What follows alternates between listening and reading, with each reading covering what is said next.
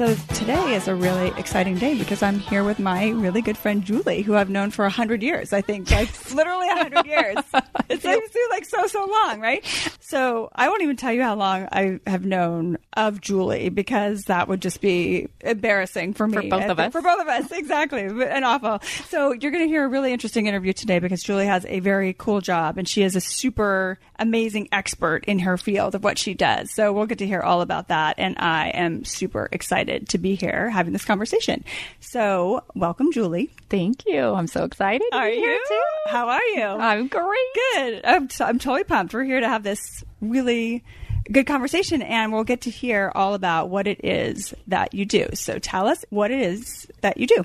Okay, so I'm a physical therapist, but I'm not just a general physical therapist, so I'm a subspecialist. And in physical therapy, it's very much like medicine, where you graduate and you are a generalist, but then you can go on and you can subspecialize.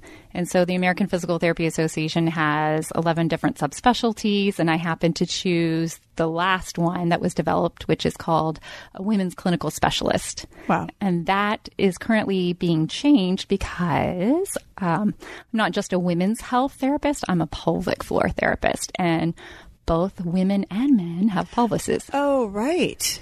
And as you get older, that this has implications on both genders. Absolutely. Also, right? Okay. Absolutely. Okay. So let's back up. This is amazing. Fantastic. I love it because I already know much more about physical therapy than I knew a minute ago. So thank you, because I don't know very much about this field. Yes. Okay. So when you give us a little idea about what it is that you do, like what does a physical therapist really do?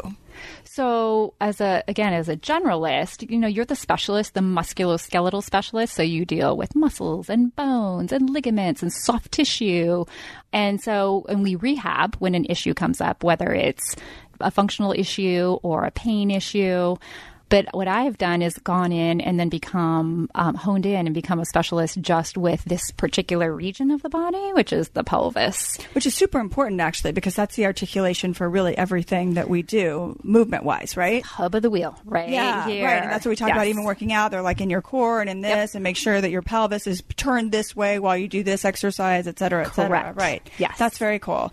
Okay, so before we get into talking about why you would choose that and how that even came about and, et cetera, when you were younger, so when you started out it's so funny because we were just talking about another little grade school story and how people could kind of like put things on their vision board when they're like 10 or 11 that come true. Yes. So when you were younger, even like as young as like 5th grade, 6th grade, were you always science based? Were you like that kind of a person? So Not at all. what did you love to do when you were little? So I actually always thought, how does this come about? I always thought I'd be a teacher. I loved school. Nice. I was a strong student. I loved the academic environment. And I thought, this is what I'm going to do. And I have a brother who has a complex seizure disorder and pretty significant learning disabilities. And I saw the battles that my parents went through. And I thought, that's what I'll do. I'm going to become a special ed teacher. I'm going to help this whole population of kids that really needs it. And so that was what I declared initially in undergrad as my major. And what is that? Like, going into education. It just says education or like secondary education or okay. Yeah, okay. Primary is what I thought. Okay. And then spent a lot of time with various teachers and learned, particularly special ed teachers, there was such a high burnout rate. And I thought, if that's the case, I'm not sure I want to do general education. I just thought, I think there's something else out there. So I ended up getting my undergrad degree. I spilled over into speech pathology and audiology. I was like, okay, well, this is specialized. Interesting that you specialize there too. Yeah. Yeah. I could still work with the kiddos that need some extra help. It's a little bit different. And while I liked it, I never loved it. It was just not... It was, and this is probably, this is totally the conversation. The conversation is, how do you figure out what you're going to do with your life, why do right? we have this podcast? Exactly, because, and how do you even end up there? And then, so back up 1 second though, because you said you spent time with okay. So when you're in high school, science? No, not so much? Not so much. Like, okay. No. In HPA, my least favorite class in all of high school, I think. Yes. I was like, I think I got a D in the class. I think I was going to get a D and they like maybe gave me a C because I was like, I literally don't care. Like, I really don't. Yes. I really don't want to learn this stuff. You know what I mean? It's like, you're a good student, so you're going to learn this. Right. Okay. So, but did you love anatomy when you were in high school? It wasn't until college. It was college. Okay. So this is really like a slow build. But what is consistent for sure is the teaching. The teaching, yes. Yeah, I wanted to figure out how am I going to teach, whether in a big group, small group, one-on-one. Right? Yeah. I just wanted that component exactly, because integrated. You're still very much a teacher, and just to like point out to people how you've evolved, in your specialty, which we'll get into those specifics. But what you do now a lot is teach. Yes. Ironically enough. Yes. Right? Like, I do actually. Enough, I guess. At Chapman University. I'm on faculty there. And then I've just started a continuing ed program for physical therapists who want to learn pelvic health. Oh, totally. Okay. All of that. So it did come to fruition. Okay. So, but who was telling you? So when you declared that major, were your parents like, hey, that's a great idea? Were your friends like, you're an amazing teacher? Like, where are you getting that this, I know I get that you have your brother and that's very influential, but like, did you have a mentor? Did you have someone who was like, hey, this so is actually, my dad was a teacher. And so, but it was interesting because as I was journeying down that pathway, he kept whispering in my ear, you really don't want to do that. You don't want to do it. It's not going to pay enough. It's all his experience, right? Yeah. Like what he's seen in his life. As, whatever his trajectory was. Yeah. So, and so he was actually pretty instrumental in exposing me to some other areas, and speech pathology was one. He said, well, what do you think about this? And I was like, okay, I'm intrigued by that. Okay. All right. But intrigued, but not in love. Not in love. And I think it's hard because you don't know. No. I mean, as you're going through, obviously, even with the didactic work and you don't get exposed to the clinical aspect. Okay, let's just tell people that's a big word. So when you say didactic, you mean like lecture. When people are like lecturing to you and saying, learn this, learn this. It's not hands-on. The theory. You're learning right, but you actually don't have exposure to patients until you're, maybe a little bit junior year, senior year, you're graduating and you're, Even you mean in speech pathology? Like, yes. But is that because you found that later? So no, it's just the program. It wasn't really until junior year that now we're going to put you with one of our grad students, and you have to have X amount of volunteer hours, and you have to learn and be in the clinic, which is great. And then you did more of that senior year. But I was really lucky that through the program, I got exposed to head and neck anatomy. Oh yeah. And that class was the turning point where I was like, whoa, where, we got to hold a real brain, and we got to dissect, and we got to figure out the physiology behind and the neurobiology. And that, for the first time, I was like, this turns me on. Like this is so exciting. I can't wait to study this. And but that didn't cause you to say, like, I'm going to med school. No, not med school. It was interesting because at the same time, I just had to fill a credit. So I took, or a few credits. So I just took this allied health class that they brought in the different allied health professionals. Cool. Yeah, this is neat. So could you just explain who are those professionals? Because people might not understand if you're not in health. What is allied health? So that would be the healthcare professionals that, such as when I am physical therapist, occupational therapist, nursing, dentistry, and they pharmacy. Very nice. Yeah. So cool. So they would bring in each week a different professional from representing each one of these professions, and the physical therapist walked in the room, and I, within 5 minutes, was like, senior year, graduating 3 months from now. That's it. That's my calling. That's what I'm going to do.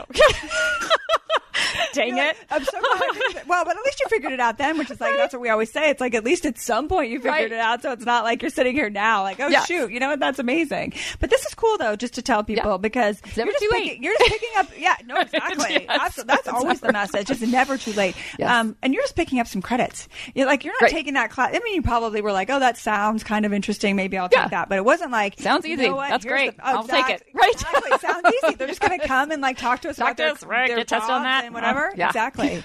Right. That's very cool. Okay. Yes. So now you have, what do you have? Do you have an elementary ed? No. So no, I ended up getting a bachelor's in speech pathology and audiology, and I was looking at grad school anyway, because you have to go on. Yes. So I thought, hadn't you already applied to grad school by then? I was not convinced. I knew in my heart, I'm like, this is not aligned with what I want. I'm going to take a year and try and figure this out. And then the stars aligned, and Let me just ask you while we're here, did you have other friends in that program, in the speech pathology program, who were aligned? Yes, okay, absolutely. How are they different from you? Like, were they different personalities? Were they different, just, knowledge base, that the stuff that they liked, the way they wanted to work with kids or people differently? Like, do you have any way to distinguish like what it was that made them love it and you not so much? It's surprising that actually once I got the exposure to working with kids, I realized I was like, oh, this actually doesn't match what I thought I wanted. Yeah. They're so kids. That was the biggest issue. I was like, you know what? I think I want to work with adults. I still want to do something that's going to help change the world, but I want to work with adults. Mm-hmm. And you can still do speech path with or audiology with adults as well, but I was tracked more for the school environment. Maybe it's not as prevalent though. And I guess if you're doing it in rehab kind of setting, yes, maybe. Correct. Yeah. Okay. Yeah. So. And I felt like I was a little bit of the lone wolf because I was like, oh, they would get me so excited. Well, we'd be studying together and I'm like, yeah. Yeah, and they're like, hey, look at this. And you're like, oh. Yeah, and I could have done it, but I was like, nah. But it's helpful for people if they're listening. They're like, oh, well, I'm in speech pathology. Maybe I don't love this. Maybe, it's like, hey, no, you don't have to like jump off the ship. Which they're amazing. Yes. Which right. is because if you want to work with kids and if you want, if you're tracked in that way, for people to recognize what it is about them that's making them awesome at that and making you not awesome. And what I finally figured out is I'm very kinesthetic. So basically, I'm a very hands-on person, and that's also why I was drawn to physical therapy. Right. So different than speech pathology. But you figured this out like 20 years later. Like, did you really? Definitely late in the game. Yeah. I finally figured out, but I'm thinking like you didn't even figure that out really in college. Oh no, not till right. Okay, not until you were actually maybe in like physical therapy school and they start doing stuff and you're like before. I mean that last year when I met the PT and then I immediately aligned myself with a couple other PTs and I started shadowing them and I wanted to see in the different environments like, oh, this is PT in home health. Oh, this is PT in a hospital-based setting. Oh, this is PT in an outpatient setting. Totally. And then I was very lucky to fast forward a little bit to have an uncle who's an OB-GYN doc who's no longer with us, but he was very prominent in the pelvic pain world. And so once he learned that I was going to become a PT and I was in grad school, he started planting the seed of, oh my gosh, Julie, there's this whole specialty. I'm treating all these women who he was treating particularly endometriosis, which is a pelvic pain syndrome. Yep. And he goes, and he was well known and people were flying in from all over and he was a skilled surgeon.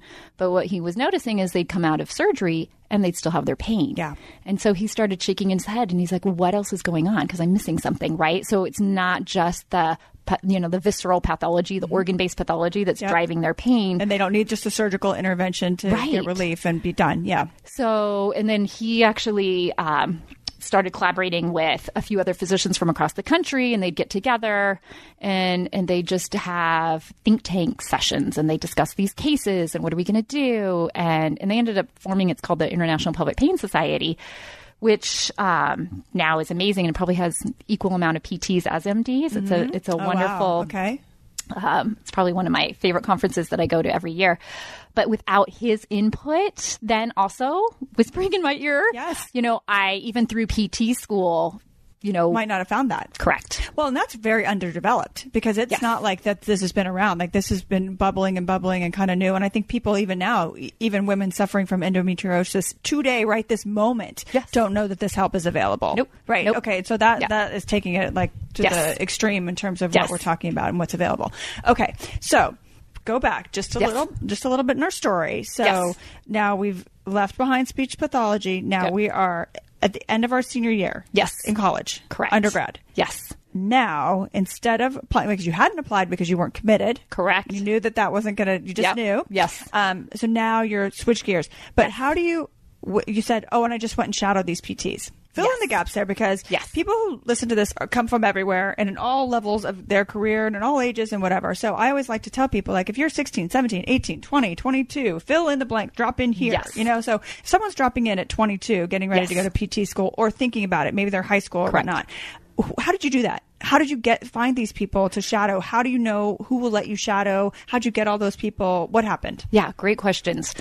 So I was lucky again to I have a very large extended family. So within that large extended family, I had a cousin who was a physical therapist. And then I had another cousin who was married to a physical therapist. And then I had an aunt who actually oversaw at Kaiser Permanente a whole home health department and was very connected with many physical therapists. Just tell people quickly what home health is if they don't know. So where care is delivered in the home, and that would be for what kind of person? After surgery, it could be any age. It can be pediatric, all the way up through geriatric. So from young to older age patients, and then and it can transition whether it's after surgery or after some major event, and the patient cannot get into an outpatient facility. So you deliver services in the home. Okay. Right. Very specific. So yeah. So I was again lucky to have this huge extended family to pull from, and but so, you hadn't been like you're not at Christmas dinner with this other family saying, "Hey, tell me about your job. What do you do? Right. Do you love no, it?" Like, I got on the phone. I was like, "Hey, cousin Jeff, I know. Can I come to Tucson, Arizona, and just follow you around and see if I like it?" And then hey, Aunt Judy, can you set me up with your favorite PT? And then my other cousin, who was married to this dynamic PT, who ended up being one of my mentors. Oh, fantastic. So how long were you shadowing? Like, what would people... It was pretty quick. I spent that summer just to make sure, like, this is really what I want to do. And, yeah, it was So a few easy. months, though. A few months. Yeah. But still a significant investment, though. But yes. But just enough and not too much. I just like to give people an idea of, what's really going to tell you. How are you going to know if this is, like, because PT school is not for the meek. Like, you got to be right. That's hard. It's hard. It's challenging academically. It's challenging personally. Like, it's a lot of work, right? Yes, so correct. I'm just thinking if people, would get a good flavor if they, because I think even now, if someone called, their PT around the corner and they did their research and knew what this person was good at or whatever and said, I've done some research, I figured out this about you. Would you mind if I came in and I was, not in the way and productive? Yes. I think that's the key in any kind of like medical situation, right? Just don't be in the way and be productive. But that is like really helpful. Okay. So now you have that experience. And from that experience, was there one day when you were like, okay, this for sure, I'm doing this? Well, there were such different environments, but what I loved is every environment spoke to me, and the profession in general spoke to me, because I was like, wow, well, if I get bored or if I feel like I learn and accomplish everything I do in this arena over here, I could just reinvent myself and jump over here. So that appealed to me, which I loved. And even though, again, I've decided, well, this is the profession I'm going to pursue and the degree I'm going to pursue, I still had a lot of wiggle room to really figure out then, well, what's my subspecialty going to be? That's actually very cool. Yes. For someone like, I have a little bit of ADD too, with that kind of like, I like options. Yes. I like having options, and you just don't, you're going to be a different person, not in your soul, but you're going to evolve and grow. And Absolutely. Maybe you're going to grow in ways that you want to be able to do all this and not have to throw away your entire, first learnings. Yes. Which sounds like exactly what you were thinking. Okay. So then what happens? Then now you've but you've got to get into PT school. Right. Then you have to, as you apply to PT school, part of the challenge is that every program has different requirements and prerequisites. So really? I had wait a minute. So there's not like, you don't take like the MCAT-ish. There's not like you still have to take there's a basic test. Yeah. Well, you do, if you're going to grad school, you have to take the GRE, right? But other than that? But besides that, then each program will require different core sciences and different. So it's harder and harder. So that's what was tricky, is that now if you know from freshman year that you're going to track into grad school for PT school, you start to the 12 people who know. Right. If you're one of the 12 lucky people, you're one of the 12. They know. Yes. Then you've strategically planned all along. Totally. But I had a different degree, so I had to go back and go, all right, so here's a map of the United States. Here are my top 6 schools that I am going to apply to. And then I had my kind of vision board on the wall, each school, and I had all the prereqs written down, and I figured out the schools. Totally. I just see it all need like this all class mapped out just perfectly. Going. Yeah. So that I could, I didn't want to waste time, so I needed to figure out then which specific classes. And for you're some going of to have them, to take all. Okay, but if you had a biology degree, for instance, yes, you'd have a lot of. Would you have been mostly set for Correct. any of those schools? Yes. Okay. So it's because so a lot of them didn't have really any right of those. So that you might have had like physical sciences or something from basic for like the education piece, but and I did head and neck anatomy. I had to go back and do general anatomy, right, and have a cadaver dissection be part of that, and then I had to go back and do general physiology, and then for PT school, part of the weeding out process is they'll have you do a lot of the sciences. There is some spillover. I mean, I was in with pre-med students, dental students, so because you're all taking the same prereqs, right? So you had to take physics, you had to take, each school required different amount of chemistry. So, and part of that is they're just trying to test, I mean, for PT, you know. Because it's very competitive, right? To get into PT school. It is. It was very, back in the day, it still is. There are more programs now, but it was. And then it's not like you can just go, even if you take these classes, you have to do well in these classes. Correct. And then they're going to look at your science GPA, then they're going to look at your overall GPA, and then, what your GRE scores are, what your experience is in the field, from a volunteer perspective, or even if you did get paid as an aid, community service, all of it. Yeah. So I think this is actually really helpful because I hadn't really thought of it, because I think of PT, it's funny, like in the medical world, I think of PT as being more collaborative and helpful. Right? Yes. Yeah. But in this setting, they're not. Right? Right? Because I think of it as being, versus like med school or whatever, I just think they're like trying to get you out. Right? Right. And I would think PT school, they're not trying to get you out. They're trying to like see who would be best at this, you know, because it is such a hands-on, like that is all the touching, you know, like my brother's a DO, and I think that's the same idea, right? Right. Like so much of it is in the manipulation, understanding the whole body, right? So I would think that they'd be more interested in that. But first, you got to just clear all these things. So it's important for people to know that, because I would think even if you were thinking like, okay, I'll go and get my biology degree, there are some of these industries where you have to keep your grades up from the beginning. Yes. Like you really just do. Or else you have to start over. Like if you didn't do great, right, in college, almost you want to just like take that college off your transcript and go start over. Yes. You know, someplace that you can really get good grades, right? Correct. Because you're not going to be able to be competitive to get in. Okay. Yes. Absolutely. 100%. So I was blessed that, I had a good enough GPA, even in my other degree that I achieved. And then I could go back and pick up those courses. But how did you do that? Did you go? So I know that once you graduate college, maybe some people don't know this. Like once you graduate college, you can go back to like your state university as like a graduate ish student, right? Like, I already have a degree, but now because I did this for business school, right? So I already have a degree. My degree is not in anything business. So you have to go back and take like all these classes you're talking about so people know. So is that what you did? You went back to like... Yes. I actually moved from Arizona to California at that point. And then because just like today, you know, it was really hard to pick up classes. So at one point I was driving to 3 different schools to pick up those prereqs because I was under a time crunch and I wanted to really get in and apply to P school as quickly as I could. But the class is filled. So if you didn't get it over here, I jumped over to this school over here and I figured out, can I take it? That's a good point though, because these are going to be like the first level, second level courses that fill up really quickly. And again, if you're in there with pre-med, dental students, right? Potential pharmacists. I mean, we're all trying to take the same prereqs. Yep. So and this was, 20, how many years when you're ago? Getting out the phone to figure this out. Yeah. 24 years ago, 25 years ago, right? And I was like, oh my gosh. So it's got to be even so much more challenging today in terms of getting this done as quickly as possible, unless you know your path immediately. Yeah. So, so I just did what I had to. So how long did it take you to do the prereqs? So if you don't have an undergrad in that, then how long is it taking you to do these prereqs? So to be able to apply to the 6 schools I had picked out, I mean, again, you may choose to just apply to 2 or 3, but knowing that it was very competitive, I was like, all right, these 6.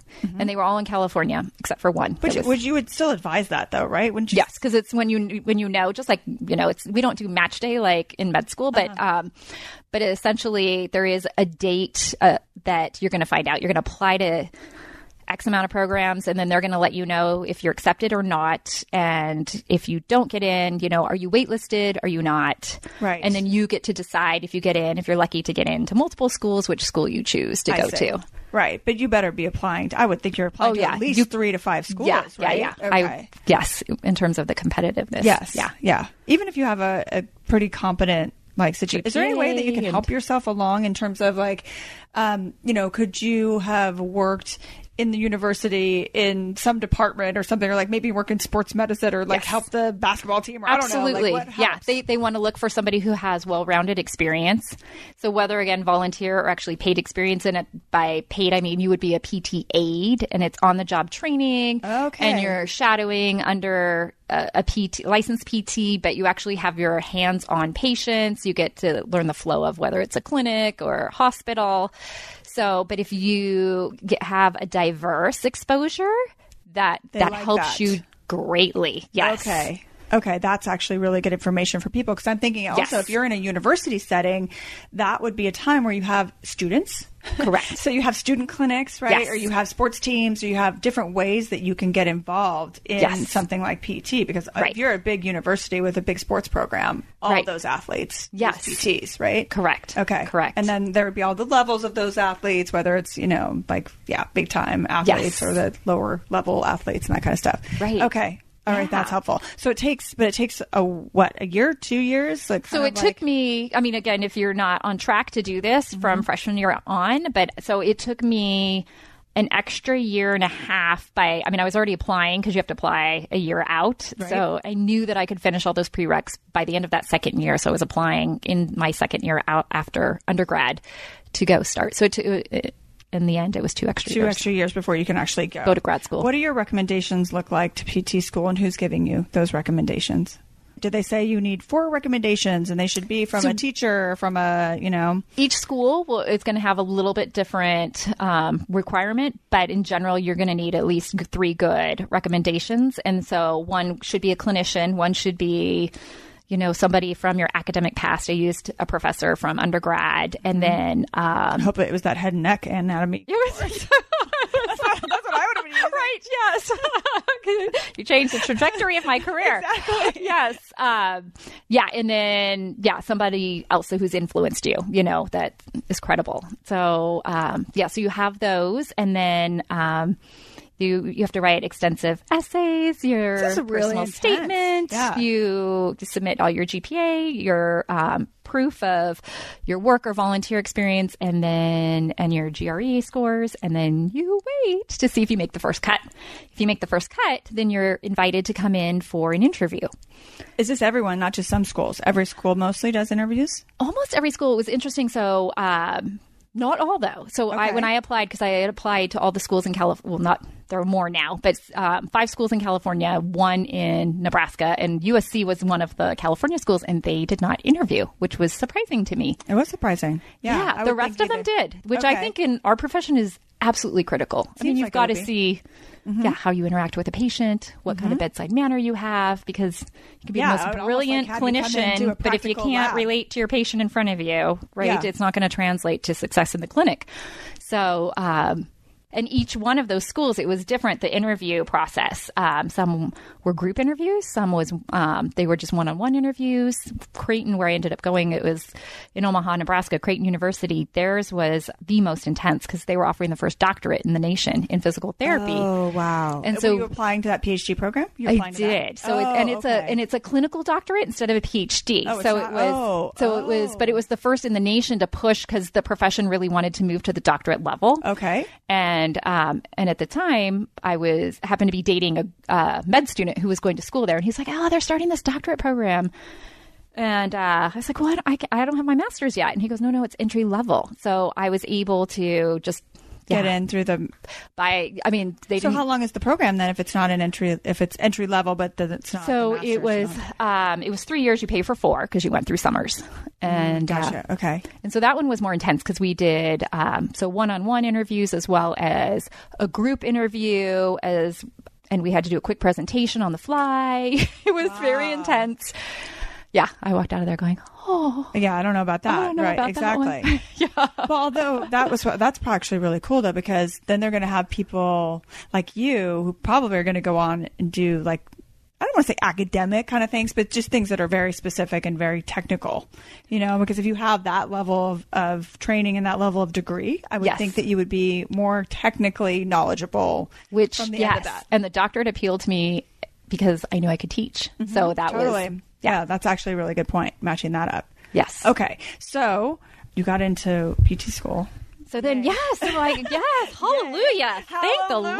Right? Yes. Exactly. But do a lot of people like reapply? Like, is it like Sometimes? Yeah, because yes. I would think, I would say that's and sometimes. Yeah. So I'll write recommendations, and I did one last year, and she's a beautiful soul, and she'll make an amazing PT, but she didn't have the academics to go with it. She can get it in anywhere. So she's now going back to the drawing board. Okay, I've got to retake this class, this class, this class. And that's what we were just talking about, making sure that those great, because it doesn't really matter if you're, because it's so, I think now that we're like having this conversation, I like people to understand their limitations also. Yes. You know, there's a lot of different ways to come into these fields, right? So you can come in at now at your level, you know, which is very advanced, very technical, very specialized, which as you know, if you look at it, the academic requirements are intense. Yes. You couldn't get there without being able to do the level of academic work that you've done, that you did to prove yourself getting in, right? Correct. And then going for it. So I think it's like, so if somewhere, I always think like with law or with business, there's other ways. So if you could be a lawyer or you can be a paralegal, and you can make those choices for different reasons. They could be academic, they could be responsibility, they could be that. Right. So in terms of PT, if you're a physical therapist, is the physical therapist aide is the one level kind of below that where people could live occupationally, or physical therapy assistant. So you're still licensed. Okay. But it's a 2-year degree that you get. And you work under the license of a PT. And then after the assistant, you go down to an aide, and that's just on the job training. And that's usually all your aides are typically trying to get. Yes. They're headed to PT school. Okay. But you could so you could to be an assistant. Absolutely. And make a great living. I was going to say, make a great living. And still feel like, yes, right. It's feeding your, path in life that brings you passion and meaning, and take a lot of the stress off. Yes. I mean, because if you're working under someone else's license, they've got the stress of and I have to go because I'm not an expert, but I don't know. I can't quote how competitive that is. But it's but it might be an available option notch, as well. Right? Yep. Yeah. I had a friend who in undergrad, had her sights set on going to PT school. And then just academically, it looked like, I'm not going to be able to cut it in terms of my GPA. So then she shifted over to nursing, which at that time, again, I'm not an expert now, but it wasn't as competitive. Mm-hmm. So she, still got to be in healthcare, which was beautiful. Great point. Exactly. And you're saying, so you could be a nurse in an environment that allows you to do PT-like work, right? You don't have to just, think there's so many ways to be a nurse. Right. Absolutely. So many ways. And it's such a great profession. It's amazing. Yeah. That's actually really helpful too for people thinking about like other ways. Because you can also get really specialized or not. Correct. Yeah. And then I was tracking with some physician assistants too. They were going to PA school. So, there are a lot of different, and then pharm, whether, now it's again PharmD, so a doctorate in pharmacy, but, there are options. Yeah. There are beautiful options too. Which is kind of cool actually to even think about. If you're even kind of half thinking, then getting a science degree is probably a really good plan. Mm-hmm. Regardless, because even if you have a science degree, you can go to business school, you can go to law school, you can go, you pretty much do anything. Yes. Maybe not engineering, but what I mean? Right. But I think it has like a good foothold into a lot of avenues, right? Absolutely. If you get a good solid, 100%. if you can do it and you enjoy it, and you're not like me and like dropping out of anatomy in high school. Okay, so now let's transition. So once you're in PT school, then do you have to declare pretty quickly in terms of specialty or what? No. So what happens when you go into PT school? It's you along. Now are you in with med students and PharmDs and other people, or now are you just with PT? So you're with your cohort, your group going through, but it is at Creighton, and I think it's different at every institution. They did that first year because we still had to pick up more general sciences again. So you go back through, gross anatomy, but this time it's at a whole different level, right? I was gonna say, is it easier because you've already done it, or it's harder because it's giving you more? It builds, so that part is easy, but we were sharing the cadavers actually with the med students and with the dental students. So the pathology class, we were all kind of thrown into these general classes. And then after that, though, you quickly specialize, and then we see them in the halls, but we didn't see them in the classroom. So you quickly specialize after how long? How long is it? So probably it was like the first semester, end of first year, because, you get your general anatomy. And while we had somebody on in our department teaching us. It was the lab component that we would share. So, but lecturing, like pathology, was we shared the same instructors. So there's some crossover, but every program's so different. Yeah. But technically, you're with your little cohort, your group in the PT department. And then as you go through, the goal is they want to expose you to every single aspect of PT. So again, you're going to become a generalist, but I thought... What are all the aspects? What are they exposing you to? So, like, I thought, at first I was like, well, maybe I'm going to do neurology. I love the brain. I love that brain. I kept going back to the brain. That brain fascinated me so much. I wanted to learn all those pathways. And so that was what I started in the first few years after I graduated, because I had this love of neurology and I had a love of pelvic health. But the problem was there's nothing going on in there was pelvic health, no, back then, 25 years ago, there were no internships. Mm-hmm. There was nothing. I had my uncle over here and I'm like, well, you're not a PT. So, right, I mean, you can't pay me. Well, and I can't do a clinical internship because we had to do... Yeah. I was thinking, could you even get paid like by insurance for pelvic specific work? It really was. There's one generation before my generation that really, truly, truly, there were about 6 of PTs across the country that just started pioneering this work. Okay. And so, but I couldn't find anyone. I found one clinic where I'm like, I'm going to come learn. They had one therapist working with incontinence, and it was maybe 10% of her population. And then she was doing general PT. Right. And I was like, well, that's not enough to. And I thought, and I don't want to just work with incontinence. It's one little component. I work with a lot of different things. So, yeah, but that's the goal, is they want to expose you. So pediatrics, right? Neurology, sports, there's orthopedics. I always just think, as a layperson, I think about PT, and maybe because I'm an athlete-ish, I'm thinking sports. Sports. Everyone thinks sports. Okay, that's what everyone. That's the go-to. Sports. That's what you're going to help me rehab with, right? Mm-hmm. Yes. Because even if you had a stroke or something, I think of a rehab doc, and I forget to think about the PT that reteaches you. Yeah. Like, oh, here are my new movement patterns. Completely. This is how I find the center and my balance and how to walk and yeah. Yes. I think about all that. And then the pediatric PT, right, is another niche. So you have your more popular subspecialties like ortho and sports, and then you have your more quote niche practices. Is like pediatrics a niche? There's a demand. There's a high demand. I don't think so. It's been around for a long time, obviously, but it's just not many end up specializing. Not as many. Mm-hmm. What would you do in pediatrics, for example? Like what do the patients have that you're working with? CP, for example. It can be any kind of diagnosis. That one just struck me because I remember at one point we had to analyze gait, of these kids and figure out. But there's a lot of cool stuff, because I think even the kids who end up having like bow legs and stuff, right? Mm-hmm. And then they end up I don't know if they still use braces anymore or whatnot. And then the PT comes as part of that, yes, right? Correct. Okay. Yes. So, and the neck, like if you have like a little there's neck issues or whatnot. And now you can specialize actually it's called vestibular rehab. So with what happens with, vertigo and dizziness and so it again, that's such a beautiful thing. And really through the curriculum, you are exposed to each of these areas, but in the end you get to choose through your clinical affiliations, depending on the program, maybe exposure to 3 shorter ones and then 3 long ones. So I was, out for a year doing all at the end, the last year is the 3 to 4 month clinical affiliations where you really get immersed in clinical practice to go, this is what I want to do, or not so much, but you still have to fulfill that requirement. Exactly. Yeah, just like so this is over 2 years, over how many years? So it was again 4-year curriculum because we had to go summer. 4 years. Mine, yes.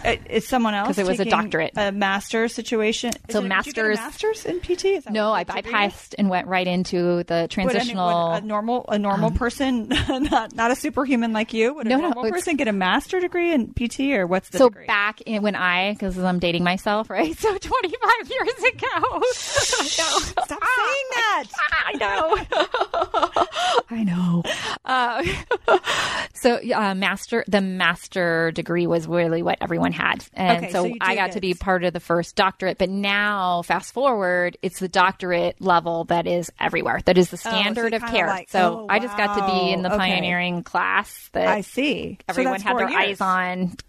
oh yeah, let's see how you guys do it. Exactly. You did so well. Let's keep doing it forever. Okay. So but that's 4 years or 3 years. So it was 3 years with summers. Okay. So now it's. But I always say we paid for 4. Yeah, exactly. Yeah. I went to a school that had summers too. Yeah. Because it's tuition. You still have to pay the tuition the different time. Okay. So, so when you started doing your neurology, so you finish, you go, yay, Julie, she graduated. Yay. So how do you get your first jobs out of PT school? What happens? What's the process? So if you're lucky, one of the clinical affiliations that you've been at will pick you up. It's a match. You want to work for them. They want you. And that's what happened to me. When I went through, they're like, please contact us when you graduate. We would love to have you join us. Okay. So you want to be a really good, is this kind of like a residency-ish situation?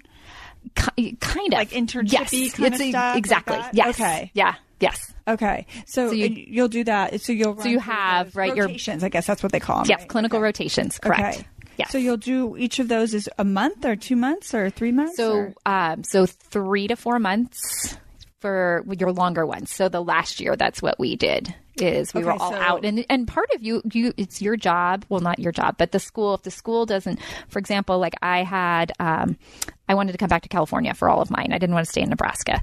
So if the school didn't have a contract established with an appropriate facility that I really wanted to, be part of, then I had to help pursue or facilitate that to try and get that. Tricky. Yes, because you spend so much time in. You want to make sure that you're matched up at a place that... Well, this is also important, too, because if you happen to be in school someplace where you're not... Maybe you want to choose school based on where you think you might want to be, right? Right. Or if you're not where you think you might want to be, you want to at least get a rotation out there. Correct. Right? So that you can make some of these connections and get established. Yes. Yes. Yeah. Okay, I'm getting that. Yeah, so and then even within the class, everyone, there might be a super popular location and you've got 5 students who want that. And so each program has to figure out how are we going to figure out who gets to go at what time. Oh, I see. And maybe you don't get it. Maybe you. Correct. Yes. So how could you, I don't want to say cheat because that's not, could you be savvy and like while you're, as you're applying, can you kind of just see like what's available? Can you like send out letters? Like, is it kind of not PC to kind of go around? Yeah, and you can ask to have advocacy. Yes. And you can approach somebody and say, can we establish through the school? Will you accept me as a student? Okay. Right. And they just kind of have to fill out some paperwork and kind of make an official there has to be a site visit, by somebody on faculty, and then they have to, get a contract established. Everything needs to be approved. There'll be another site visit when the student is out doing the internship midway through. But that's cool, though, because I don't know if... I don't know how it works in this industry if people generally are, self-advocating, because it seems like an industry where you kind of really need to be doing that, or it's going to, maybe you don't need to be, but it's going to benefit you greatly if you are a person who can self-advocate, right? For like your rotations and on, even from school. Even doing these interviews. Right. Yeah, you got to be ready. Are most people going to PT school right out of undergrad, or are people coming in later? No, most are tracking. Most no. I would say a majority going in through. So they are already ready and primed to go, boom, right into grad school after. Okay, so after undergrad, with whatever their science degree is, and chemistry or biology or whatever you get. I don't even know. Yes. Biology. Science, yes. It just, and honestly, it's pretty open as long as you get those prereqs done. Okay. All right. Very cool. Okay. So now, but you started in neurology. Yes. Okay. Working in what kind of a clinic? Just like setting wise, what is it like? So it was actually hospital based. So I did my, one of my internships through school was at Rancho Los Amigos. And that is a very well-known neuro rehab center that is like the best of the best. Okay. And so I was very honored that I got to go there. For sure. And those are the people who are asking you to... So I went there actually. And then it was another internship where I also got to spill over and do additional work. And that's one of my mentors there. She was phenomenal. She was brilliant. And she was married to my cousin. So so when I was there, they said, please come back. And it was a beautiful match. And it was safe in terms of, my family's really close by. Yes, it's in California. I don't want to stay in the Midwest. And it was a good Yeah, but a good fit. You were proactive about that one too. Okay, so what do you get to do? What kinds of stuff do you as a first year, starting out PT? What do you get to do? You have a full caseload. Like you just get thrown in. Oh yeah. Mm-hmm. Yep. Okay. Yep. Wow. Yep. Were you so prepared? regardless Are you ready? of what. I was pretty ready. Yeah. I had great clinical Training. affiliations. Okay. So I felt I was ready to rock and roll. I loved it. But it was very physically demanding. And so in what way? Tell us. Physically. So I worked with a lot of patients, stroke patients. I had exposure to spinal cord injury patients, head trauma patients. But when you're reteaching somebody, like, for example, after they've had a stroke or a CVA, I may be on the ground facilitating them through the gait cycle. I need this quad muscle to turn on at this phase of the gait cycle when they're walking. And so I would be like this, taking a limb through. Showing them physically. I'm actually it's making the muscle. Of fire, yes. Like it's like this, they do run that last race, it's like showing them the whole. And you're right? Physically on their body and you're cueing the muscle, with different manual cues to facilitate to turn on. Manual cues, or stimulant, like manual. Yeah, like a manual. Like I may be facilitating your quad at a certain point on me, or to do pinching me, or giving. I see. Okay. But it was more because these patients. Some of them were low level patients where we were starting from the beginning again. So low level meaning physically capability. Yes, oh wow, they really have to learn how to walk. Yes, for the first time almost. Right, and how do I get up off the floor? Right, and how do I? While I loved it, I would hobble out at the end of the day too. I was like, oh my gosh, because I have my own issues with scoliosis and some back pain and SI joint pain. And I was like, oh, I'm so young. What's going to happen 20 years down the road? I'm like, I'm not going to do this. Career, right? What's going to happen? Yes. And which is actually interesting too, because I don't think about that. I think about PT. I think about them being on a table. Like you're on a table. I guess I've just had little stuff done on my ankle. Right. Whatever, you need this tape. Let's throw on some stim. Let's do this mobilization and now do your exercise. And the other thing was though, and my uncle never gave up. He kept coming back. He's like, "Are you ready yet? Are you ready to learn about this other area?" And when I 5 years in, it wasn't just the physical. I was like, I feel like, and not that in 5 years you're an expert by any means, but I was like, I feel like I've learned a lot in this area. And I feel like I've really, I've mastered what I need to master over here. Yeah, I'm ready. So I was living up in Calabasas at the time, and my uncle was down in Orange County, and like, hey, Uncle Jim, I'm just going to come shadow you, and I just want to learn, and I just want to see if I want to make that transition over into pelvic health. And I took a day off every week, and I would drive down and I'd shadow him. And then he set me up with my mentor, who was one of those pioneers, like those six. One of those six. Yes. Mm-hmm. And he was sending all his patients over. So I would spend time with him. I'd jump over, and I actually spent time with her. And I loved it. I shadowed her, and I immediately was like, oh, this is opened your world. It. Yeah. This is it. Like, this was a passion unlike any. Even the neuro was great, but this was what I was designed to do. Actually, that's interesting too, because you already had a passion. I did. Then I found a double passion. You're like, I'm totally into this, but that's cool just to be open. That even that there's things that you love that you think I'm really doing great. Because 7 years in, I think you do kind of get to the point. And maybe those of us who are farther along in our careers, you get kind of like, you know what? Yeah, ready for something new or different or next level. Another kind of skill along the same line that I'm doing. So that makes sense. Yeah. But what was it about her, or what was it about that situation that you were like, this is it? Like, what was it? Just the anatomical, education piece, or was there something about the patients you were going to be working impact with, or what? Which again, it was very meaningful to help somebody. Are you kidding? Like the first time they can get up and walk across the room again, which there's no feeling like that. But this was, I think, what I was so struck by was, I was now working with patients that were unheard, or didn't feel heard. They really, the subjects that they were talking about were considered very taboo. And the amount of, at the time it was women, that I was working with, but the amount of thankfulness to have somebody A, validate what they were feeling, B, give them an option besides surgery or live with it. Surgery being like have a hysterectomy or have it right, or if you have urinary incontinence, right, have a bladder sling done, totally. Or have or let's remove the pathology, let's remove the organ, Mm-hmm. So or For example, being able to have somebody come in for the first time and say, oh my gosh, I consummated my marriage.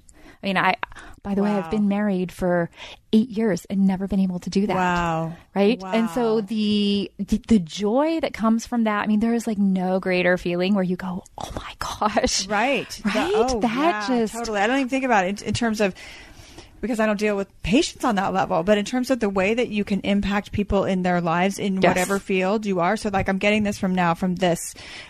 So people in PT especially, I think you would know if you should know. You should figure this out. If you're like a hands-on kind of person, if you like to touch people, I think nurses, I work with a lot of nurses in our field, right? Yes. And they're unabashed. They're just, come here, let me pop this pimple. Let me put the shot in you. Let me squeeze your butt. I don't care if you're naked in front of me. Just, they don't care about any of it. And it's not that they are disrespectful in any way. They are just that's their thing. Yes. And so I think that's kind of the same thing in PT, right? It's having that, really intimate relationship with another human. Yes. You have to be comfortable and not only comfortable, right? You have to enjoy that aspect of it. Absolutely. Like you were saying, kinesthetic, but you could be kinesthetic and be a mechanic. Yes, correct. Right? Correct. So it's kinesthetic, but also in that just that shared physical space. Yes. Right. So people can start to identify how would I know? How would you know if you're that person? What kinds of things do you notice about you? Is there anything that you notice about you that you're at a wedding and you do something, you're like, oh, that's weird, but that's who I am. Right. And it shows up in all these I'm other always ways. analyzing posture, gait. I'm like, oh, I could help her, Yes. Or you could just, even when I saw you, I hadn't seen you all those years. Right. So, I'm like, oh, I put my hand on your head because I'm like, oh, because, I'm just, yes, right. Right. Yes, so you're treating me. that's, I'm just touching all the time, which, some people are like, you're weird, but that's actually good to know. Because what about people who are just huggers and people who are just absolutely, they just have that kind of come and share my physical space with me, right? Those absolutely. people, if they line all the other stuff up. And with pelvic health, I mean, it takes it to a new realm. So what sets us apart is that we actually do internal work. So it's a different, and not every PT is not comfortable with that. There are a ton of PTs who are like, nope, absolutely not. Nope. But so we almost do. like a gynecologist would then in those ways. Yes. Yeah. Okay. So we're accessing the pelvic floor. We're looking at the muscles. We're looking at the fascia. We're looking at the nerve. They're in there. It's you not have a beautiful window to get in, right? And so that's what makes it, a little bit more. Well, as you deal with the more, quote, taboo subjects, which my goal is to make these not taboo, right? We should be talking about bowel, bladder, bedroom issues, right? Sex, all this should be healthy. People should not suffer in silence because this is what they've done or they've been told the wrong thing. I'm hearing about this even in, some of the things that I get involved with in ancillary and medical is all the incontinence because we do some little lasers, that do that. Right. The rejuvenation, the right? It has been incredible just to hear the stories of people who are like the, I mean, you just think oh, FemiLift, okay, you're going to just have better sex later or whatever. It's going to just help you. No. These are people who really are suffering from like what you're saying, incontinence. And a lot of it is just learning how to use those muscles effectively after you get, you can get the treatment for sure, but you still have to just learn how to use your body in a new way, which is probably where you're coming in. Right. Yes. Yeah. So for the strengthening aspect, and then there's a whole nother area that really, truly within the specialty is my passion, and that's pelvic pain. And that's, my late uncle, that was his specialty. I love, because again, these patients are so mismanaged. By the time they're coming to our office, they've seen 8-10 different physicians, practitioners. They've been misdiagnosed. They've been invalidated completely. Yes. Yeah. And are lacking a lot of hope that this can change and that they can live a life with better quality and actually maybe have resolution to the problem. Yeah, because I had a friend who had, I've had a couple of friends with endometriosis, but one in particular who has started this whole thing on, it's kind of like her, whatever, carrying the banner for endometriosis and how people need to be educated and all that kind of stuff. Yes. And I sent her your stuff and I was like, hey, by the way, there's all this really cool stuff going on, in the rehab space of this and understanding anatomically what's available to you and even access. I think people probably don't even know what's there. Correct. Okay. Still to this day. I mean, you can imagine when I started almost 20 years ago, people were like, you do what? I can only imagine. Do seriously. What? With the where? How? And I remember I went and did a grand round. Kids then when you started, you didn't have kids. I did not. Because I think a lot of us, once you've had a kid, it's kind of like being a nurse? Like once you've had a kid, you're like, whatever, come on, I don't care. You know? Right. Touch me there, touch me, whatever. You know, we can figure this out. But you hadn't even done that personally. And through, I mean, it's, you know, it's always like heal or heal thyself. So, I mean, part of my journey, honestly, was so I always had very extreme pain with my menstrual cycle. So I have, it's called dysmenorrhea. Okay. And my late uncle, you know, was suspicious that I probably had endo, and through the years, so I ended up with a long battle with infertility. I wasn't able to get pregnant. So the physicians wanted this going on at the same time? This as I specialized. Correct. Oh, interesting. Okay. So you're like becoming your own patient. Yes. And I'm going to these courses. I'm like, oh, how am I going to get fixed? Right? I'm like, exactly. I got to learn. Like studying so that I can, because you've got all these like skeletons in your closet. Yes, completely. Yes. So, So that probably fueled it though, too, right? Even more so. Absolutely. Because then you're like, wow, this is real. And I'm like, if there's I'm living it. I'm living part of this, right? I get you because I am you. Exactly. Right? Absolutely. Well, and I think any, I don't know about the male side because I'm not a man, but I think any woman could appreciate that there are these difficulties, even if you've been a woman for like a day, if you've had your period ever, right? Yes. You know that there are things that come up as a woman that you like, that you deal with. Right. You just deal with. And then you figure some people deal with that for a really long time, especially after having children or not being able to have children, et cetera. Right. Yeah. Yes. That's very interesting. Okay. So what happens? So you come down, you're shadowing with your... Oh yeah, you meet the guru. My mentor. I had, it was just planted in my heart. You know, I think the heart of an entrepreneur even early on, because I was like, oh my gosh, I'm going to learn all this great stuff and I'm going to go back. My husband now, I was dating at the time, he was working up in the valley in Sherman Oaks. So I was like, okay, well, I'm going to learn everything I can. I'm going to go start a teeny tiny little practice. I'm going to start seeing these patients.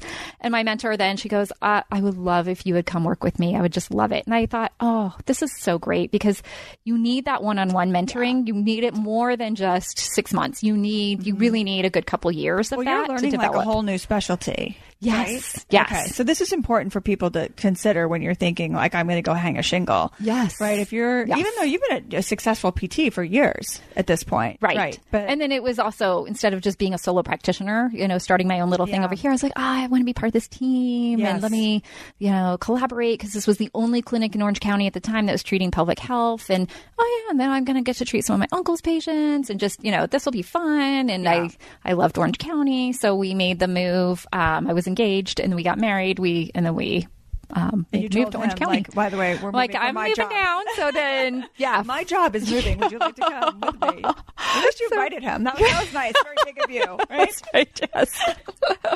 That's how it goes. Okay, but actually, that's a good point too, just for people to think about. You know, even if you have your own solo practice in this field, you have to collaborate. You have to be. Because you know, it's not like, I've got this, like you said in your other. Maybe you could have in your other field in your neurology. Maybe you could have done that, but in this setup, it's like everyone's still learning. Right? Correct. And it's still, that's why I love it, because to this day, right? I'm still, I'll never know it all. Like, we're still learning, which is so great. Keeps me going all the time. So, well, and my understanding of that anatomy, even though the anatomy is the anatomy, but the actual structures are completely unique. Like every person has a little bit different, you know, way of those fitting together, right? Correct. So it's like that is challenging and interesting all at the same time as well. And with our, what we did is with the patients that come in, particularly the pain patients, because I used to draw it out and like, okay, here are all the pieces of the puzzle. For you to get better, for you, we have to figure out what pieces of the puzzle fit in. So we created this healing heart with little pieces of the puzzle, and it may be, you know, 5 different things that we've got to make sure we address, but maybe not all of them are here with us. And so, absolutely, we're collaborating with people offsite. We have collaboration with Insight, like a guided imagery therapist to work on the mental. And we have, you know, maybe the acupuncturist and the MD over here. And so, and from a pharmacology standpoint over here. So it's, but I love that because everyone has their own prescriptive healing plan. It's never exactly the same. Right. And that completely keeps me going, because I get to always say, I'm like, I'm the detective. This is so great. Yeah. Like, and I'm the quarterback and I'm going to help and I'm going to pass the ball over here and pass it over here. And, you know, so. Yes, exactly. No, I totally see it like that. Exactly. Like, go out long. Yes. There's a really long pass. I really hope you can get it. Right. Yes. But if you do, it's a touchdown. Yes. Right? Correct. Yes. I totally get what you're saying. Yeah. Which, okay, tell me a little bit about the entrepreneur thing, because you mentioned that just in there. did you always kind of thought that you would have your own practice? Because you could be a PT in so many different ways, right? You could work in a hospital, you could work in a sports thing, you could work on your own, you could hang a shingle, work in a gym, whatever. Yeah.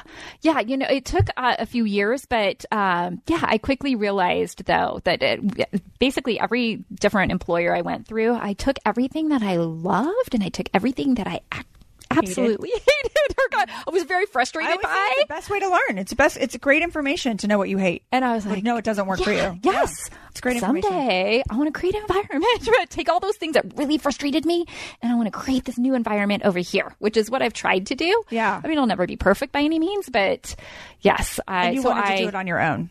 Like you just had this in you. Well, before I ended up opening my practice, I worked for the university. I worked for UCI actually for almost a decade. So I worked first with my mentor for a couple years. The City Drive? Yeah. Way. I was over there for a decade. Yes. Wow. Almost. And then, so then after I worked a few years with my mentor, she wanted to sell us her practice. It was a very large practice, but I was at that point, I wanted a family. I'm like, I don't want to inherit 20 different employees at this juncture in my life. I want to have a family, have something very small, to see if we can create the elusive balance. And so, the elusive balance. Yeah. You just said it. Right, exactly. Right, it's a myth. It doesn't exist. Exactly. It's not balance. It's management. That's right. Yes. Management. Correct. Yes. The management. So at that point I was like, all right, now we'll go back to the Valley, even though we were already down here. And because my husband was still commuting, he worked up in Sherman Oaks and he would drive, 2 counties up, which was insanity. That was brutal. But, but a physician I worked very, very closely with at UCI, I'd been treating her patients for a couple of years. She said, will you please put a proposal together and come to UCI and start a pelvic floor program for us and work side by side with me. At the medical school? At the hospital. We were right down the street from the hospital in an outpatient setting, but I was actually given a position in the OB-GYN department as a PT. I was this lone writer. It was really great. So I got to work. Cool. They put me up with the physicians and worked with the OB-GYNs, the Urogyns, specifically 2 phenomenal Urogyns. And so my treatment room was right next to where they saw patients. And so we would do this beautiful collaboration back and forth, which was so much fun. It gave me so helpful. Yes. And I got to learn so much from the medical side. It was a phenomenal experience. And then they would send all their med students in and their fellows in to spend time with me, which was also so great because they would always be, what? We didn't even know you existed. And oh my gosh. So I got to feel like I'm influencing tomorrow's doctors too. Yeah, which is when really they go out in the world, right? Next generation going out. So in terms of creating awareness and referrals just for greater good so patients can get the help they need. And then I got to do grand rounds with them. Very so it was cool. really unique and fun. With, like your patients? You presented grand rounds? So I got to go present grand rounds to the OB-GYN docs, and they would invite people from the community, and I'd get up there and speak. Say we had this patient, this is what's going on. Da, da, da. Yeah, and I'd always say, so how many of you actually assessed the pelvic floor with your patients? And these are OB-GYN doctors, right? Full room. And yes, 2 hands, the 2 docs I work side by side with who go up. And next year I'd be like, oh, I know this year there's going to be like at least 10 of them or 20 of them. And I'd say, ask the same question. And then the same 2 hands, right? I was like, dang it. Right. No, exactly. The message has to be heard how many times? Well, 20 you're like times. A pioneer. And this is actually really cool to even think about, right? That you were like setting the stage. And I'm not saying only you. I know there are other people involved in this field.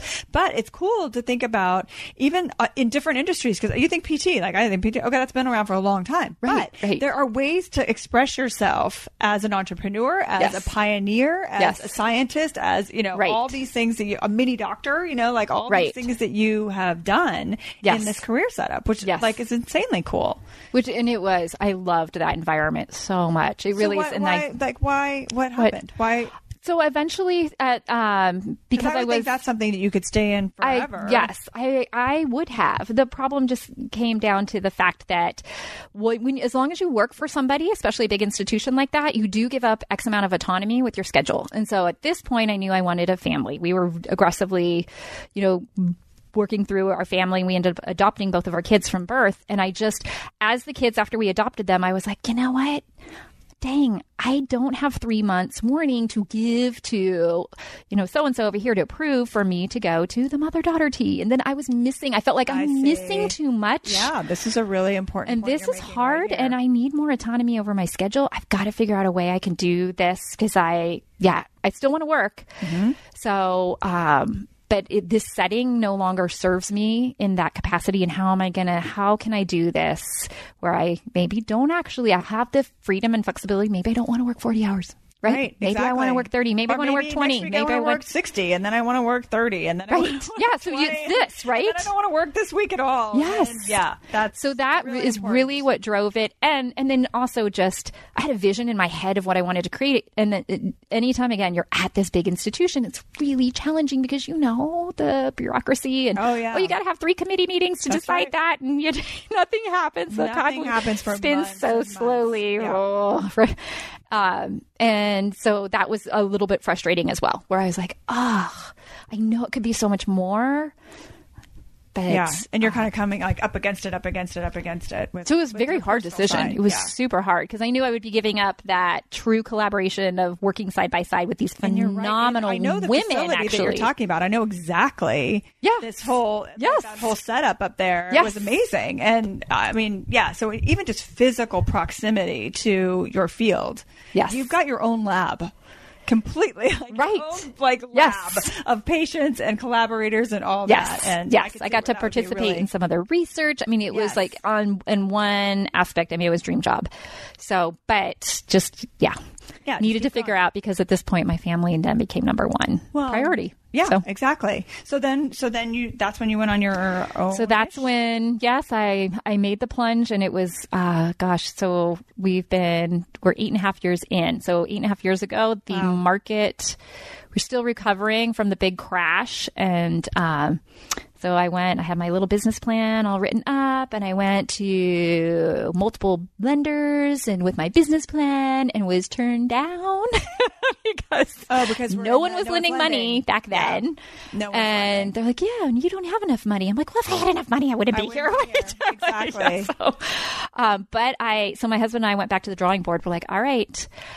He was very supportive. I'm like, can we try it anyway? Sink or swim? Like, can we scrounge up every single penny that we have? Yeah, start getting revenue as quickly as possible. Yeah. Can we do it, and can we build it as we go? And that's what we decided to do. So you had to. What else could you do? No, right. Nothing. Otherwise, I wasn't going to do it. Yeah, exactly. I need to stay in. Yeah, because even I always talk about the levels of money that you need to start a business. Like you don't need $25,000. Like you need real money because you've got to have a facility. You have to have some equipment there. You have to You have to have and you have to have X amount in your savings to make sure that if this doesn't fly, you're still putting food on the table, and you can cover your basic expenses. Yeah. I mean, it's definitely a risk in the beginning, and back then, because the model that we have is we do accept insurance, but we're hybrid, so it's about half cash base, half. So, but no one was spending money. I mean, everyone was recovering from and insurance the fallout. Takes a long time to pay a new provider. Right. So then that was, you had to get all your contracts set up, and you had to wait for that to roll in. So you just had to make sure you had that slush fund to get through. So you didn't have a slush fund though. We had no slush fund. No, we looked back and we were like, we were nutty. It's cool though to talk about it because you think it sounds like so scary and crazy because I've done this. I've been here. It sounds like so crazy when you're doing it at that time, and you look at it now and you're like, but we really had so low to fall. Right. Yes, you know what I mean? correct. Yes, that's a great way of putting it. It's like crazy. Like, oh my God, we're like going for the gusto, especially if you have a couple kids or whatever. You're just like, oh my gosh. But really, in truth, you could run a different apartment and be fine. Like, right. I mean, we're like, all right, what's the worst? We're like, we sell the house. Right. Yes. But the worst thing is we're going to sell the house with these babies who don't even know they have a house. Right, exactly. And we're going to move into the apartment and we're going to be fine. Yep. You know what I mean? I think we can get really heady about it. I agree. It's only in hindsight. I'm not taking the decision in that time because I get it.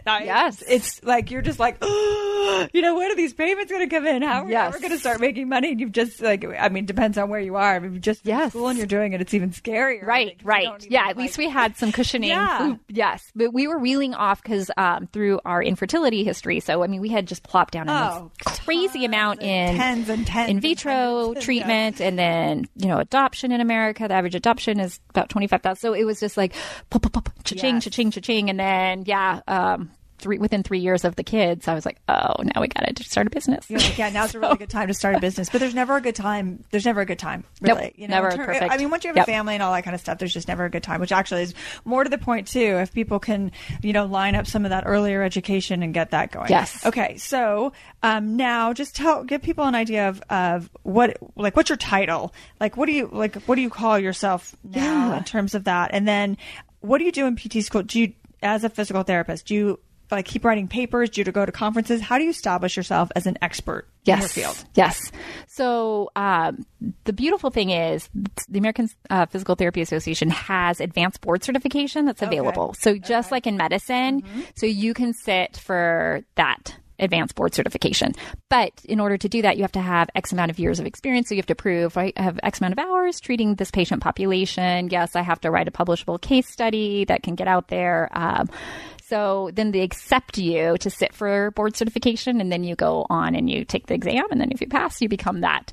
But yes, to become... What's the exam like? You sit in a hotel room with 5 other... A testing center. So you go in... It's on the computer or something. Yep, it's all computerized, yes. And then you're sworn to secrets that you never... Right, exactly. Control lose everything. Right? But it's not like, I think of the orals that they do for board certification, stuff like that, where you go in like that. Different, okay. Which I actually think it should be clinically based. So there should be something, because I'm like, again, you can be brilliant with your book knowledge, but does it translate? You can be really good on a computer test, right? People kill it on the SAT. That doesn't mean that they're good as doctors or whatever. Good so I have and that kind of different thoughts about how that should evolve, but yeah, that's how it is now. So then that establishes you then as an expert.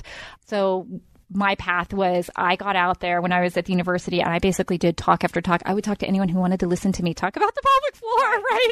Exactly. Are there 5 people? Are we at the gas station? Yes, ladies, over there. Exactly. Do you want to learn, right, about your bladder? Do you want to learn about how to have pain-free sex? Do you want to learn, how to not have any pain at all in this region, your tailbone?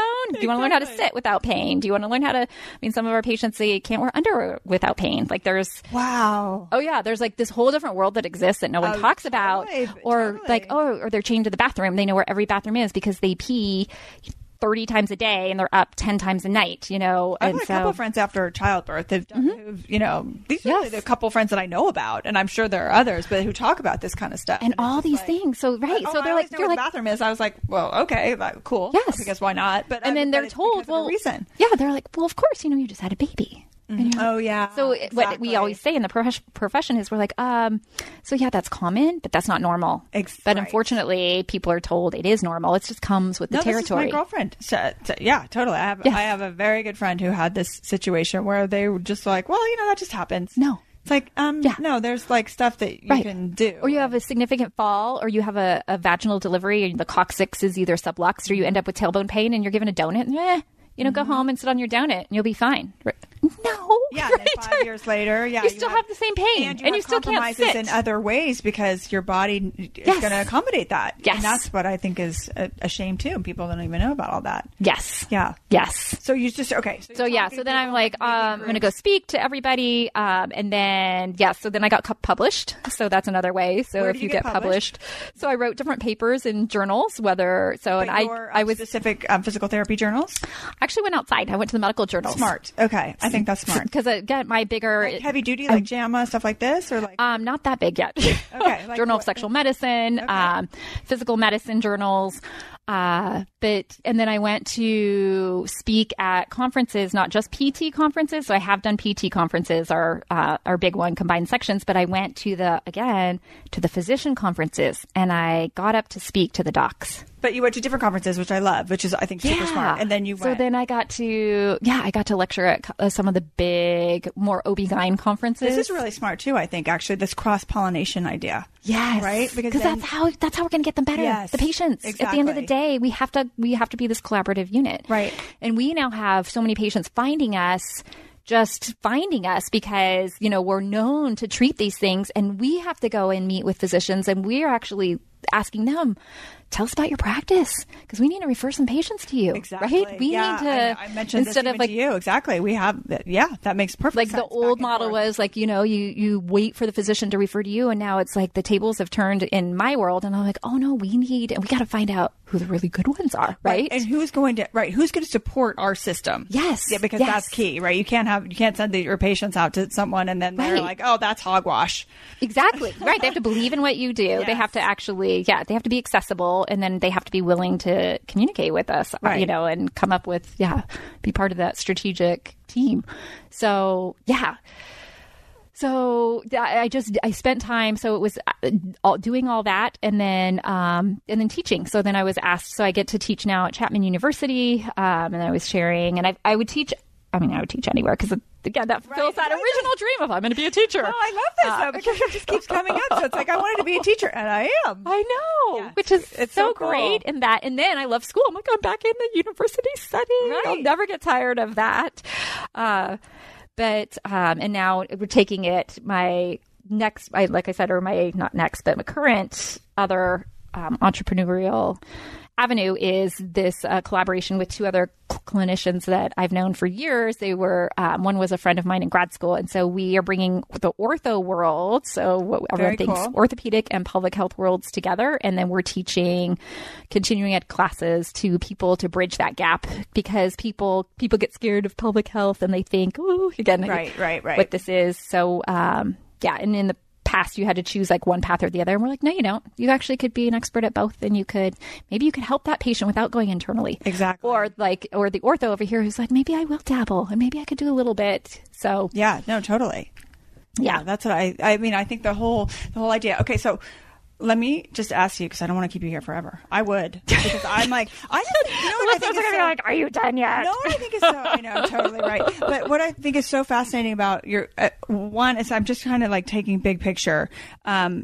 You can take a very established work life like physical therapy, carve out a specialty, be a pioneer, be an entrepreneur, be a successful female entrepreneur, and then pick a specialty that supports all of that, right? You know, so it supports women, it supports men, also, for sure, but supports, you know, the teaching, the expertise, the love of school, you know, all of that kind of stuff gets to line up, and then you get that entrepreneur thing, which is awesome. So as we close, I'm just going to ask you a few things very specifically about physical therapists. So when I think of your story and what we've talked about, I can identify in you what I would say this probably makes her a good physical therapist, but you're an expert. So what do you think makes a good physical therapist? If someone is there thinking, you know, I might like this, you know, and I don't really know if I'd be good at it, what would you tell them to look for in themselves? So how would they maybe start to identify, I might be really good at this? So first thing I always look for is somebody that the fire is lit. So that internal drive and passion of this is in alignment with what I was created to do. And I tell when I'm interviewing potential PTs to join me on staff, if that's not there, it's not palpable, then we don't go any further. Is palpable from an answer to a question, or is palpable just like they're showing up? Like palpable meaning almost from an energetic level. It's palpable. Your enthusiasm, your love of this, your excitement of this, it's palpable. I want to be around you. I want to teach you, right? Because you think this is the coolest thing in the world. So that, number one, because I always important point, super important point, because I always tell this to my kids. Good teachers want to have, and I don't mean good, but excellent teachers want to teach excellent students. Yes. Like that's the matchup. So be the student that awesome teacher wants to teach, right? But I also look for, you know, be the excellent student, but it doesn't have to translate necessarily academically. Right. I don't care what they got, what their GPA was in grad school and PT school.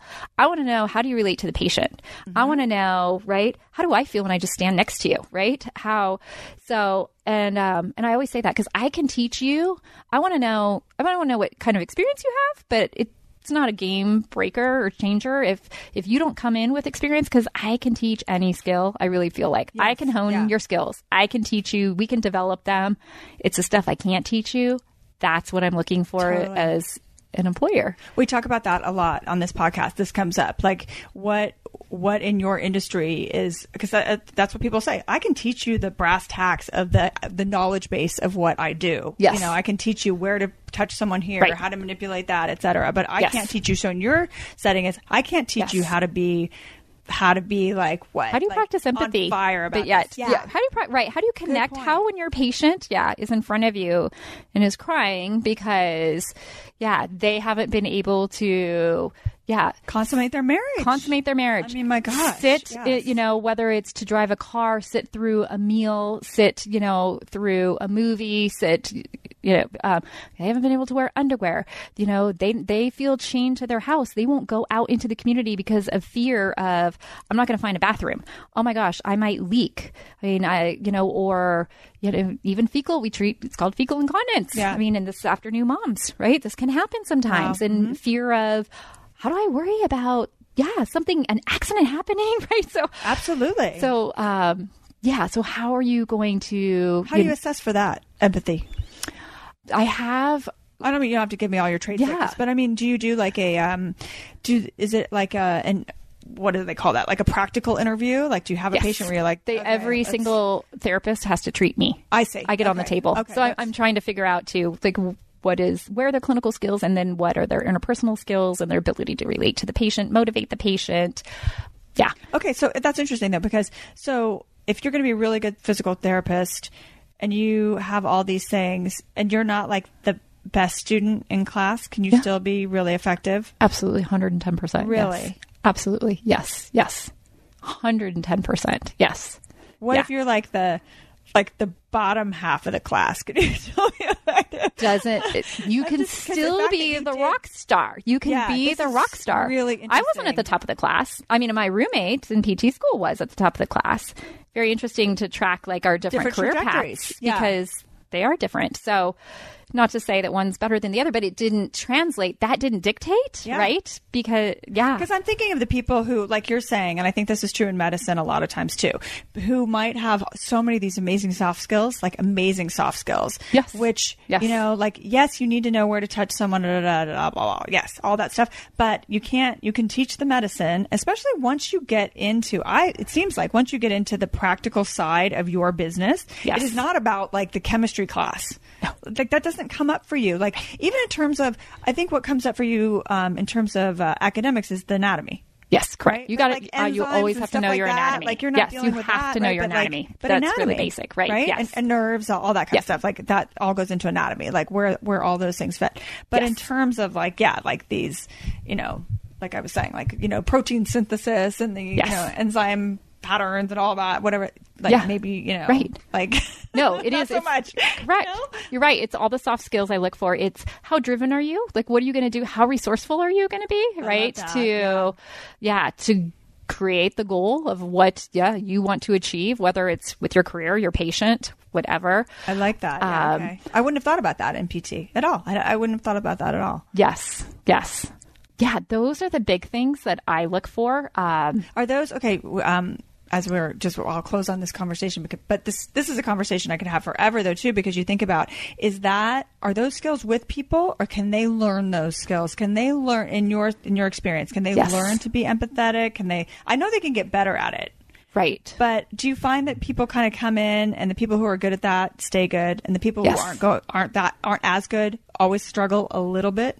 Yes, I do. Okay. Yes. That's really helpful for people, I think. Yes. And so again, you want to align with, and maybe again, and maybe that if you don't have in my particular area, yes, you need empathy, but you have to also have the boundary of not, of creating. Yeah, we're not going to coffee. Right. And I've had to learn how I turn it off when I walk out of the treatment room. How do I not carry that with me? Not just, to the next patient, but how do I not bring that home at night? Like that's a big thing for somebody who's also a true empath. Yes, for sure. Which I happen to be. So, so I look for all that, but if you just because you're not maybe that great in this setting, you might be awesome over here and you could deal with knees all day, and work with, hands or necks or whatever. So it's just different. And you could then align in a different part of PT. So it's, doesn't mean that you're not going to be a PT. Because I think even like the physical part that you talked about too, like if people are going to be in these different settings, just to look at yourself physically, and what you're capable of doing physically as a PT, because I would imagine that would be I think of people even who do like all the massage work, like, wow, like how do you do this eventually, like, day in and day out, especially and the overuse, with their hands and body postures and positions, the way they have to position themselves, and all that body stuff. Mechanics that are used. And I think you probably have interplay with other specialties, whatever they might be in medicine, where people could find their way in that way. Okay. Best thing about your work. What do you think is the best? Like, what do you love the most about what you get to do all day? Oh my gosh. There's no better feeling that when you walk out of the room, or even at the end of the day, when you get to witness change lives. I mean, there's no better feeling. And that can be on a small scale or a big scale. I mean, and we talked about lots of different examples, but when you have a patient that has tears in their eyes, thanking you, like, you changed my life. I go, oh my gosh. And I just got paid to do that, right? It doesn't even, it's not work. Yeah, it's your calling. It's a calling. Yeah. So when you find your calling, that's the best of, the best of, I think, of any world that you could ever hope for. That, you get to live out what you feel like, oh yeah, that's what God created me to do. Completely. And it's in you. And that's what I keep saying on this, even this podcast, is like the answers are in you. Yes. Find them. They're there. And I think, and hopefully people take from my story too, like, you might not know immediately, but don't give up, because the path, it might come at a little bit later date. Yep. And then you just, again, you figure out what you need to do. And then the next path, and the next iteration, and then the next iteration. Right. And it just kept evolving, right? Yeah, exactly. Even once you found PT, it's like, oh my gosh, I love this. But then, what about this in PT? And then, now here's this thing where I can sit for quite some time. Yes. Yeah, which is very, very cool. Yes. I love it. Thank you so much. I love this whole story. I think it's so helpful for people to know, because like I said, I come in thinking, if you're a physical therapist, you're doing sports medicine, right, and you're like massaging the guys my on knee, the football my field hip, or whatever. right? Yeah, my ankle. Yeah, exactly. Like tripped and fell, and like their knees all busted up. So it's been super helpful, I think, to see that. Good. And then to see it from a woman's perspective, very successful, woman, female entrepreneur is awesome. So thank you for that. Really, totally. It's been so great to catch up. Yeah, I know. Thanks for being with us, Julie. Absolutely. Thank you so much. Okay.